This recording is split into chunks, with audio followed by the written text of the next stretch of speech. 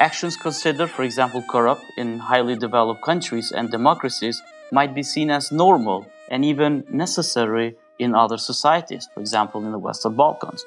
Paying a 10% on public procurement contracts is an unwritten standard and quite prevalent in all Western Balkan countries. And there are those that argue that it is better to have investments and have this 10% corruption fee rather than having less investments and no corruption. Afterwards, it was discovered that this was an organized scheme of embezzlement and misinvoicing and corruption. Already we have one minister who has been sentenced 10 years in jail. One high-level director in the ministry also sentenced. Also, several second-level officials are in jail. The vice prime minister is under investigation and he is on the run and he is in search by the law authorities. Also, the private investors are also hiding to avoid imprisonment, which has been sentenced.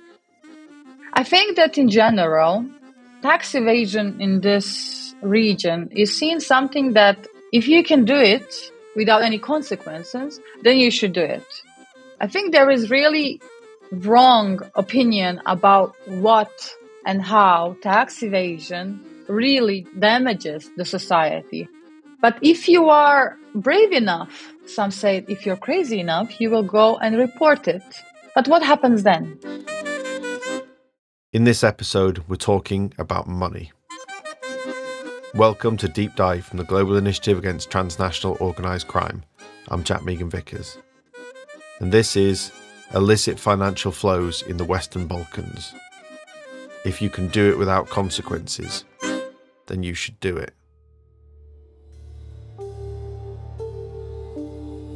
So, illicit financial flows, or IFFs, what does it mean and why do they matter?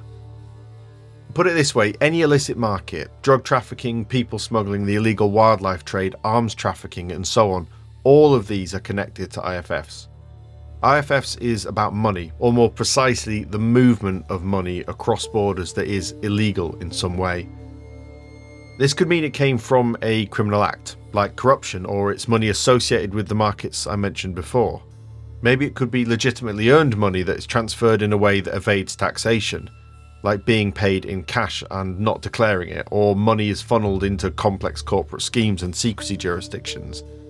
Or perhaps its ultimate use is something like terrorist financing or funding organised criminal activity. So why do they matter? Well, former CIA intelligence officer and Treasury Special Agent John A. Cassara wrote that criminals and criminal organisations do not traffic in narcotics, people and weapons for the sake of the criminal act. They do not engage in scams and fraud to make innocents suffer. They engage in illegal behaviour because of the money the criminal actions generate. Now, we can't cover every aspect of IFFs. It is a huge topic. Instead, we need to be selective. They were going to follow the money in the Western Balkans. Money laundering. Now, this is a term that I'm sure everyone has heard of, but it makes sense to quickly go over what it is. But first, and forgive my indulgence, I want to talk about the history of the term because I can't resist a good story.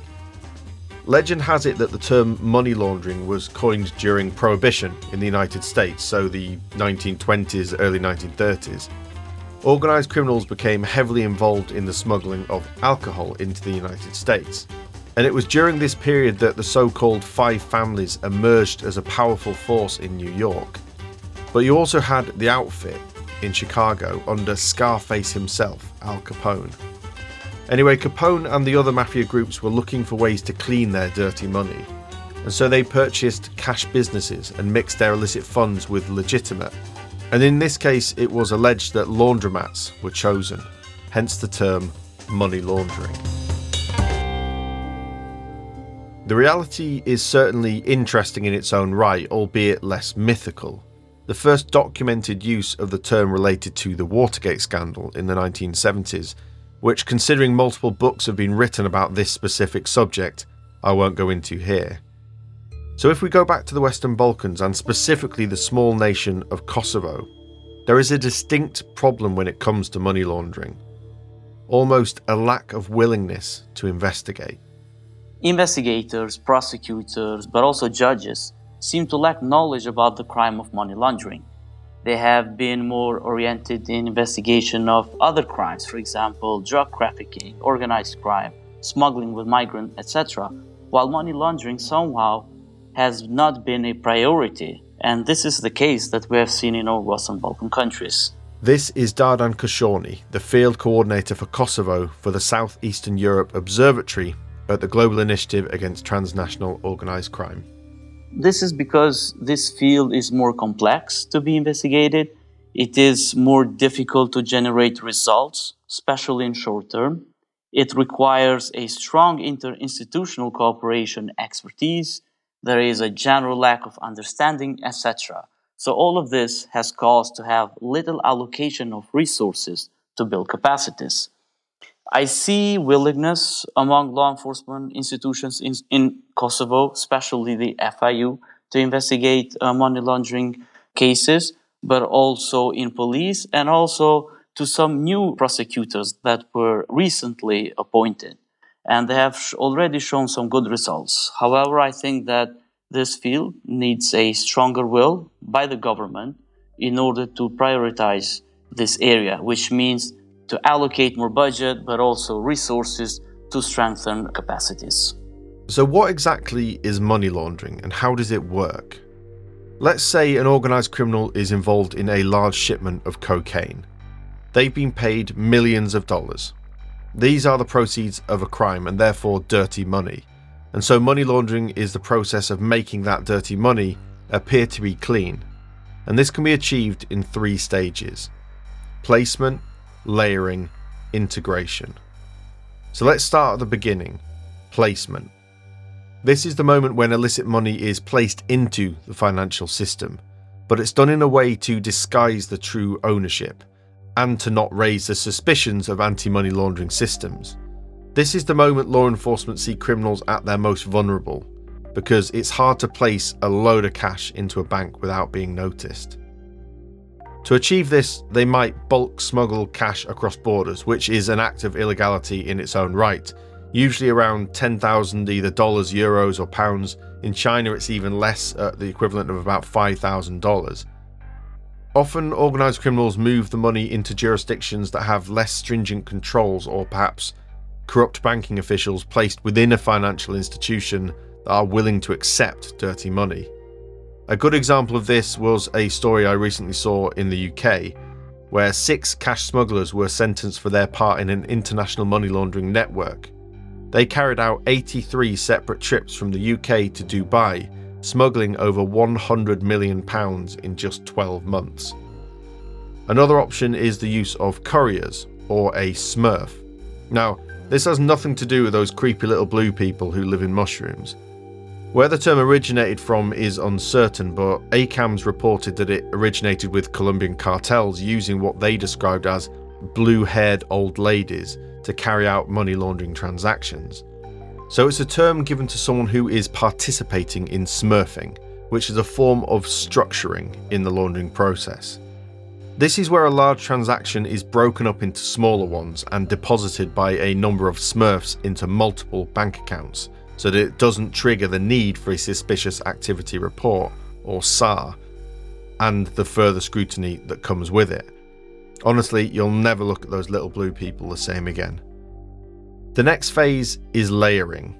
Again, here it's about trying to disconnect the dirty money from the illegal activity that generated it. And the thing is, a money launderer can keep layering over and over again. The more times it's done, the harder it is to connect the money to that original illegal act.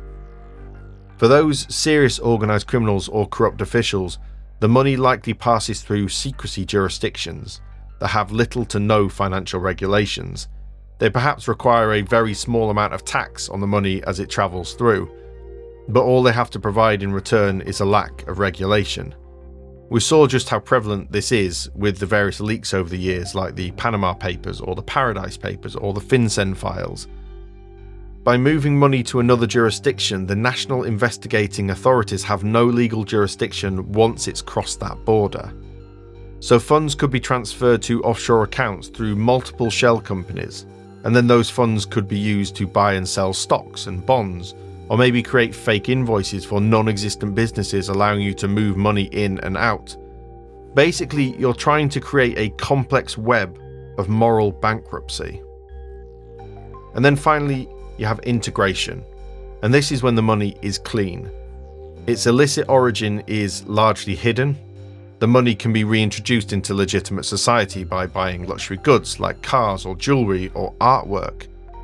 Or better yet, you can use a shell company, whose beneficial owner is of course hidden under layers of corporate secrecy, to purchase real estate, a yacht, or maybe a private jet. Let's get back to Kosovo. As Dardan said before, in Kosovo there is a general lack of understanding as well as a lack of resources, which makes investigating money laundering particularly difficult. But also, culturally, attitudes towards corruption differ.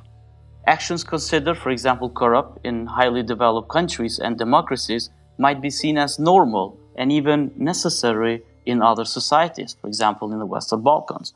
Paying a 10% on public procurement contracts is an unwritten standard and quite prevalent in all Western Balkan countries. And there are those that argue that it is better to have investments and have this 10% corruption fee rather than having less investments and no corruption. So changing the culture of corruption is a long-term and very complex process, and it requires a multidimensional approach, starting from education, which is very important, to address both the root causes and the systems of corruption, while promoting a culture of transparency, accountability, and ethical behavior. That 10% extra that's paid to secure contracts essentially means corruption is baked into public procurement. And Kosovo is not alone in this. Corruption is a global issue. There are no countries untouched by it. According to Transparency International's Corruption Perception Index 2022, 155 countries have made no significant progress against corruption or have declined since 2012. The role of money laundering and illicit financial flows more broadly are not widely understood and studied across the Western Balkans region. And that's why recently the GI has focused a considerable amount of research into this area. A collaborative approach between civil society, journalists and academia can help close that information gap.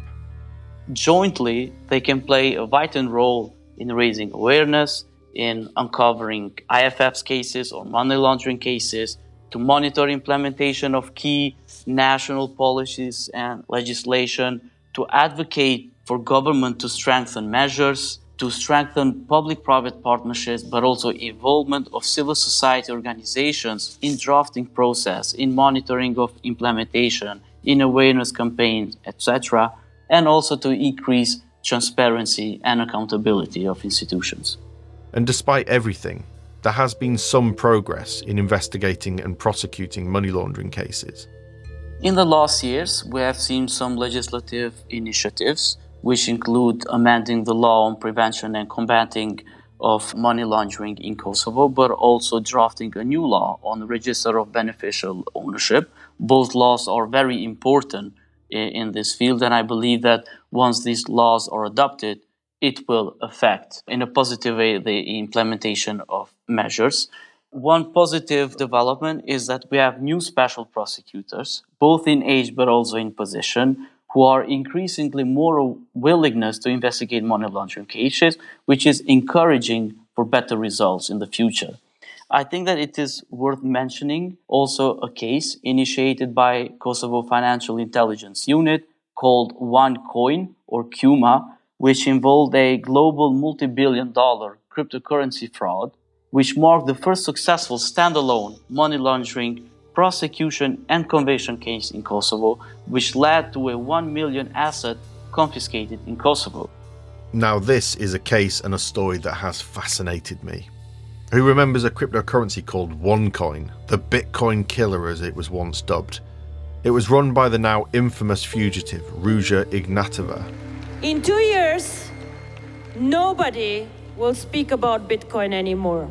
And I thank you very much for being here, sharing my vision, and just making this happen.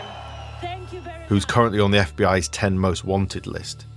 As Darden said, millions of victims invested billions of dollars in the OneCoin fraud.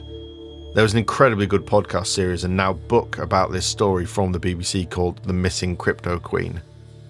Kosovo played a part in the unravelling of this fraudulent nonsense that was OneCoin. And it all started with a Kosovan bank submitting a suspicious transaction report, an STR, back in 2017.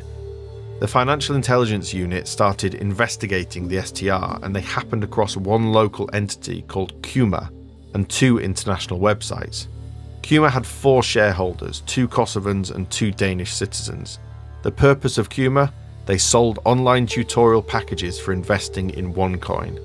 Now I should say that OneCoin was created by a company called One Life that also made its money by selling educational, and I use that term so loosely you wouldn't believe, educational packages on how to invest in OneCoin.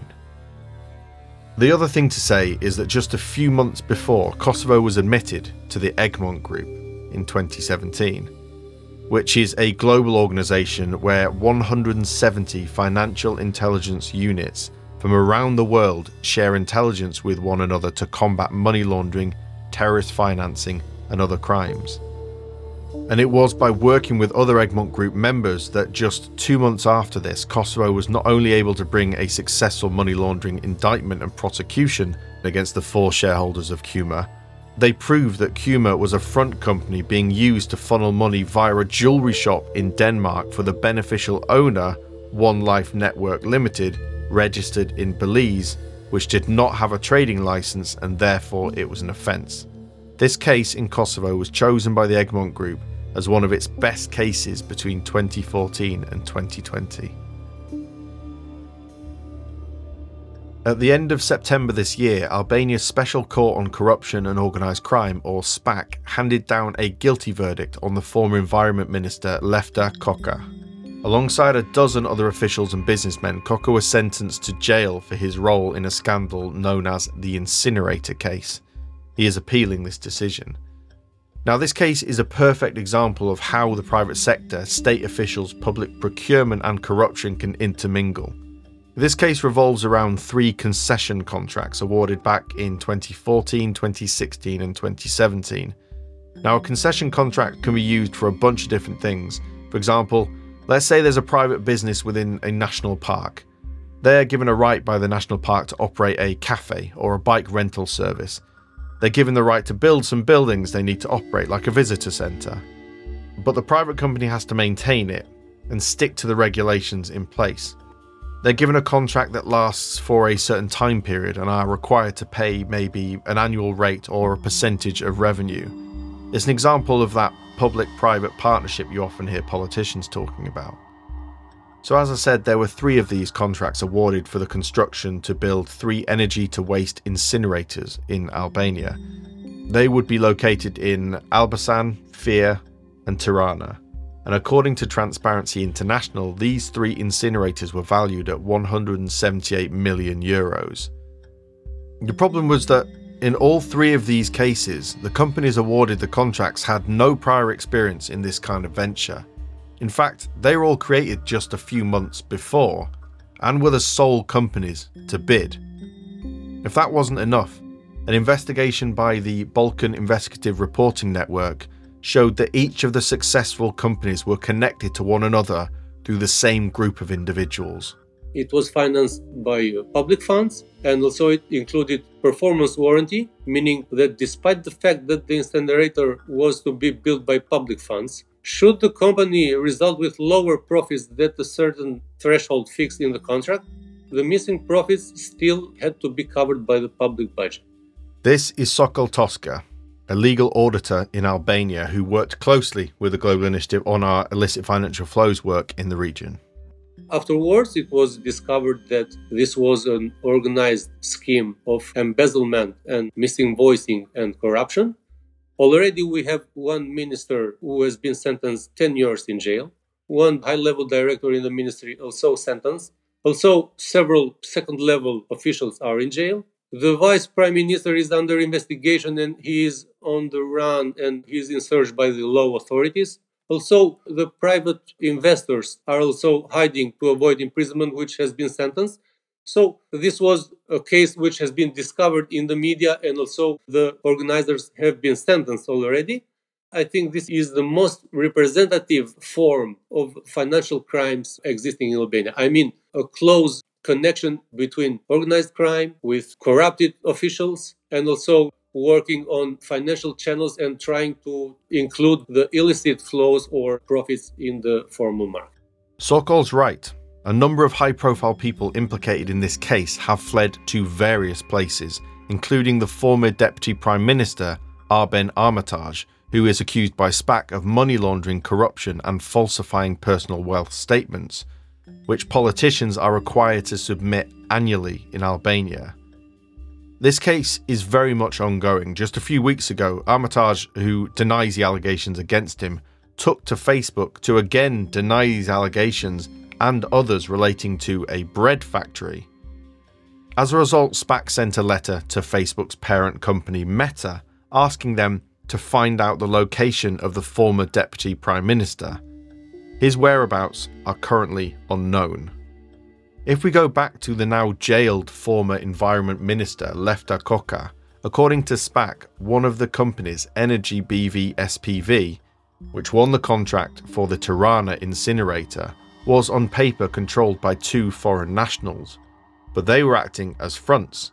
It was actually controlled by two Albanian citizens called Clodion Zotto and Mirel Matiri, who allegedly bribed Koka, funneling 5.1 million euros through a series of companies.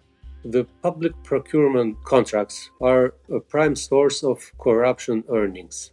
According to several sources in Albania and also consistent with the OECD estimate, up to 30% of the bid value of procurement contracts is paid in bribes in Albania. Although corruption is a worldwide problem, it is particularly damaging in developing countries or countries in transition. The corruption undermines the legitimacy and effectiveness of state institutions, of course, and deters productive investments and also the competitive markets. However, the bribery on the public procurement contracts is widely accepted and expected by the private sector. So they are aware of it and they have begun to see it as a business cost. Otherwise, securing the public contract might be impossible. Prosecutors also investigated the Elbasan plant and discovered that 7 companies were used to transfer bribes. Invoices from 3 of those companies were analysed by SPAC, and it was concluded that the signatures were the work of the same person, Stella Gugalia. But each time it's alleged to use different names, appearing to sign for both the buyer and the seller. Zotto and Matiri are also accused of funneling 491 million euros to the former Deputy Prime Minister, Armitage. Only Koka is serving time.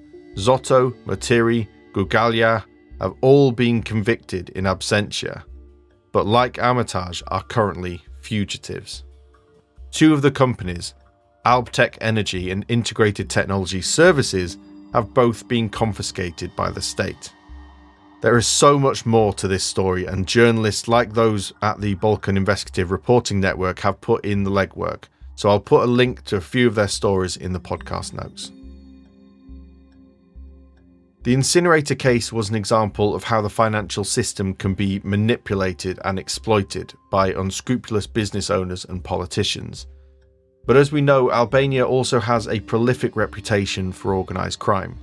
According to the Global Organised Crime Index, Albanian organised crime is involved in a number of illicit markets, from human trafficking to counterfeit goods, illicit tobacco to illegal logging, and drug trafficking to financial crimes. The groups that originate from here have become major players in the illicit drug markets of Western Europe and have close ties to Ndrangheta clans and cartels in South America. But back at home, in Albania, organised crime is increasingly linked with real estate, construction, and the tourism industries. The construction sector in Albania is particularly susceptible to money laundering. because of the way it is structured. Firstly, new constructions almost universally require clients to prepay for the floor plan. I mean, at the moment that they receive the permit, without even beginning the works, they begin to sell and sign contracts and receive prepayments. Also, this industry is largely cash-based. According to real estate agents, sales in cash are not uncommon. Generally, if we refer to information from the central bank, in 2019, it was generated 200 million euro of new mortgages in Albania.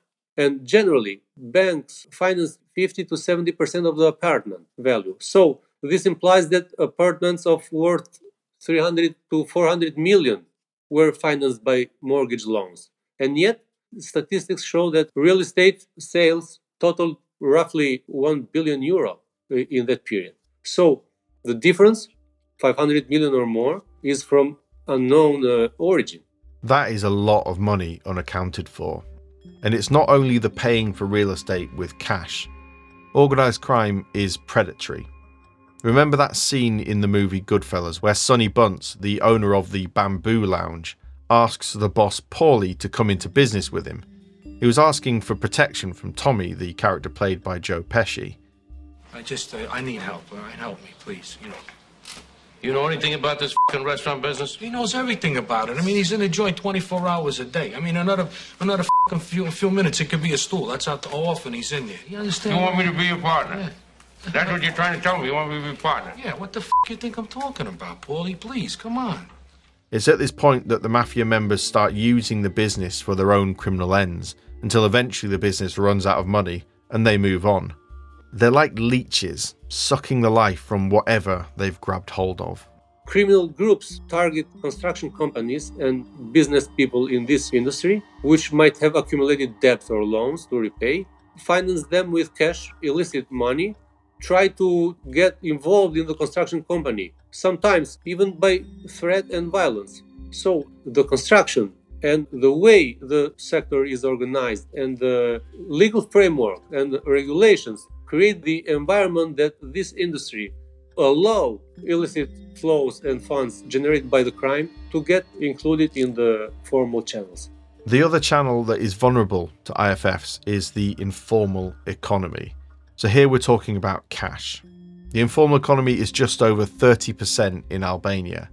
And for the private sector, when all your competitors are operating in such a way, you're also liable to do so.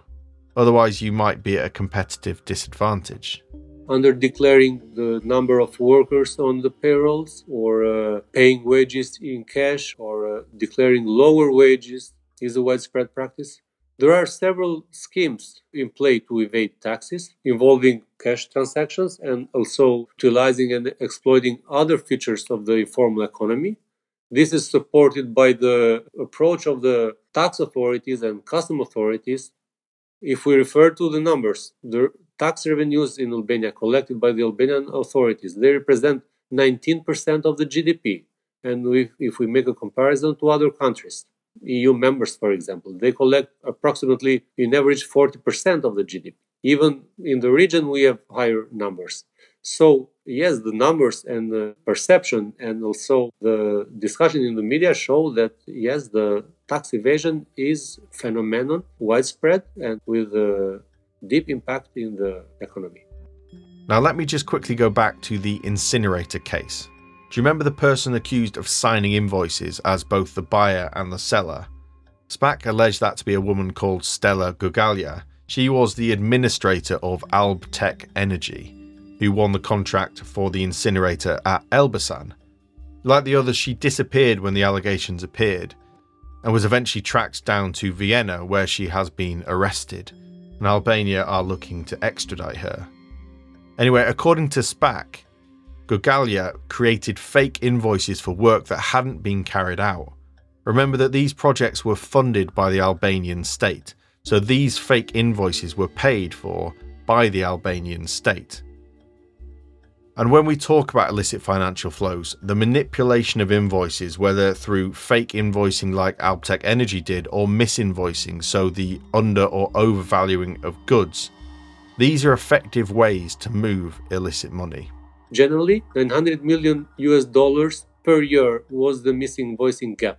This makes about 6% of the GDP, which is quite a deal in real terms. So trade misinvoicing in regard with global trade exists, mainly in under-invoicing for imports to reduce tax payments in the customs, but also even for export they are under-invoicing. But misinvoicing and operating with manipulated invoices exist even in the internal market. This is a phenomenon which impacts tax payments and evasion, impacting VAT, impacting the tax on profits. And since the tax evasion is a present phenomenon in Albania and has a huge impact, yes, the trade misinvoicing is one of the forms manifested for the tax evasion. And that brings us nicely onto our final topic, tax evasion. And for this, we're heading northwest to Bosnia and Herzegovina. So what is tax evasion?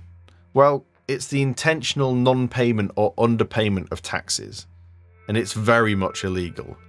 As usual, I should add that tax avoidance, which is when a person or entity seeks to minimise its tax bill by exploiting a loophole or advantage, it's more like bending the rules in a way that was unintended but is not illegal. I think that in general, tax evasion in this region is seen something that if you can do it without any consequences, then you should do it. This is Anessa Agovic, the field coordinator for Bosnia and Herzegovina at the Global Initiative Against Transnational Organised Crime. I think there is really wrong opinion about what and how tax evasion really damages the society. People are ignoring it. General opinion of the public is that certain people who are close to politics can get away with it. But if you are brave enough, some say if you're crazy enough, you will go and report it. But what happens then? Nothing happens usually. There is so much corruption in sense of like, if you have any link to a certain politician in power, you can in some way get away with it. According to the GI's report, Illicit Financial Flows, Key Drivers and Current Trends in Bosnia and Herzegovina, Montenegro and Serbia, there is a prevailing attitude of tax non-compliance. People often see tax as the state stealing from individuals. In Bosnia and Herzegovina and Western Balkan region, these IFF components usually draw upon very widespread corruption, which is actually within the region like an endemic culture of the country. And tax evasion, we have seen that millions are lost annually. It is important to say that Bosnia and Herzegovina is very attractive for criminals, and not only for its great strategic geographic position, but also for big potential of moving and hiding the means of unauthorized origin. When we say on how big is this tax evasion as an issue, according to international threat assessments, we have seen that when taken into context of the predicate criminal offenses to money laundering, usually criminals are involved also in corruption, drug trafficking, smuggling and trafficking of human beings, weapon smuggling, fraud, property crime, and tax evasion, where we can see that tax evasion is very closely related to corruption. And in that sense, those are the components of illicit financial flows that have been seen in a majority of cases, not only in Bosnia and Herzegovina, but also within the region. One accountant that spoke with us estimated that up to 50% of income tax is evaded. It was revealed that employment tax evasion was widespread, with employees officially paid the minimum wage, but then supplemented with cash payments. And this is a trend across industries like agriculture, construction, or tourism. And in some of these industries, employees often receive half their wages in cash. Now, this doesn't necessarily indicate illicit financial flows, but it certainly makes that a more likely possibility. One Bosnian financial crime officer said that evasion was down to a number of reasons, and perhaps it's worth me listing these. There is a dependence on cash, avoidance of customs control, high rates of tax and contributions on paid salaries. It's the opposite for employment contracts. The state's tolerance of the grey economy, inadequate capacity work of inspections, customs authorities, courts, prosecutors' offices and police, a complicated and inadequate tax system with regulations that change too frequently and incorrect determination of the value of imported goods. As you can see, there's a lot to work on. So who is enabling tax evasion? I bet you can guess. We can say relevant actors who should report on suspicious transactions or even on the belief that there is certain money laundering technique developed, for example, on the accountants or audits. They are the ones who should also support the system in the fight of this tax evasion. But in many cases, actually, this group of audits, accountants, but also notaries are playing an important role in supporting this tax evasion. How? They're actually giving advices on how to avoid tax or providing methods. So in latest reports on money laundering and organized crime assessment, there are noted that, for example, consulting companies are one of the, we can say, tools that are being used for tax evasion, where there are like payment of fictitious consulting services through under, but mostly over invoicing. So as always, the question is why? Why isn't something being done to stop this? Once I talked with a senior official working on organized crime, and he literally said, how can you expect that we fight money laundering in general, specifically tax evasion, if there are politicians who should be pursued for it? So if there is no political willingness to really fight this issue, we have a longer way to go. Secondly, we need a much more efficient answer to a corruption. Corruption and tax evasion go together. Usually they are very linked and they facilitate each other. We need a stronger response to fight corruption and organized crime in order to improve the situation, not only in my country, but also in the Western Balkans. But besides the system start working efficiently against these issues, we need raising awareness campaigns or informative sessions with an aim to provide public to understand why illicit financial flows in the end damage themselves. Because the public is not understanding that that tax, which was avoided to be paid by a certain investor, a criminal, a politician, is damaging the well-being that could have been invested to the society. Illicit financial flows are complex. They cover a range of different things. We've only touched the surface of this issue. You could do an entire episode on trade-based money laundering, bulk cash smuggling, or tax evasion. I mean, when you speak about dirty money sloshing around the global economy, people often cite the 1998 IMF consensus rate of 2 to 5%. So if you put that into context, according to the IMF, global GDP in 2023 was set to reach $105 trillion. So if between 2 to 5% is dirty money, that's between 2.1 and $5.25 trillion. And if we look at the upper number, which is astronomical, 5.25 trillion, only the GDP of the United States and China is higher. Every other country is lower. And to be fair to the Western Balkans region, it's not an easy issue to solve. In the EU, according to a 2016 report from Europol, criminal proceeds in the EU are in excess of 110 billion euros. Annually, only 2.2% of that is seized, 1.1% of which is confiscated. And despite the serious IFF problems in the Western Balkans countries, societies across the world struggle to tackle this issue.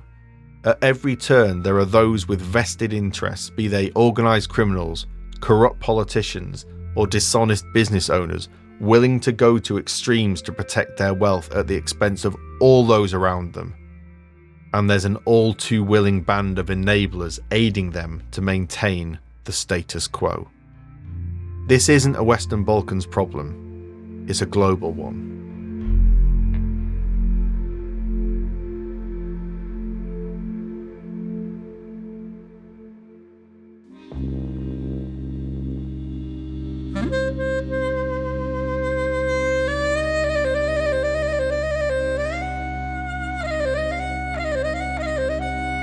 That's it for this episode of Deep Dive. I'd like to thank Anessa, Sokol and Dardan for speaking to us.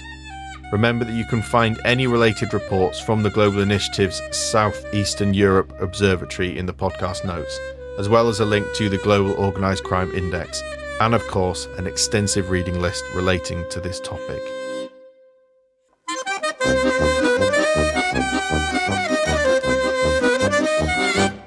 And if you'd like to check out more organised crime research from across the world, head over to our website, globalinitiative.net.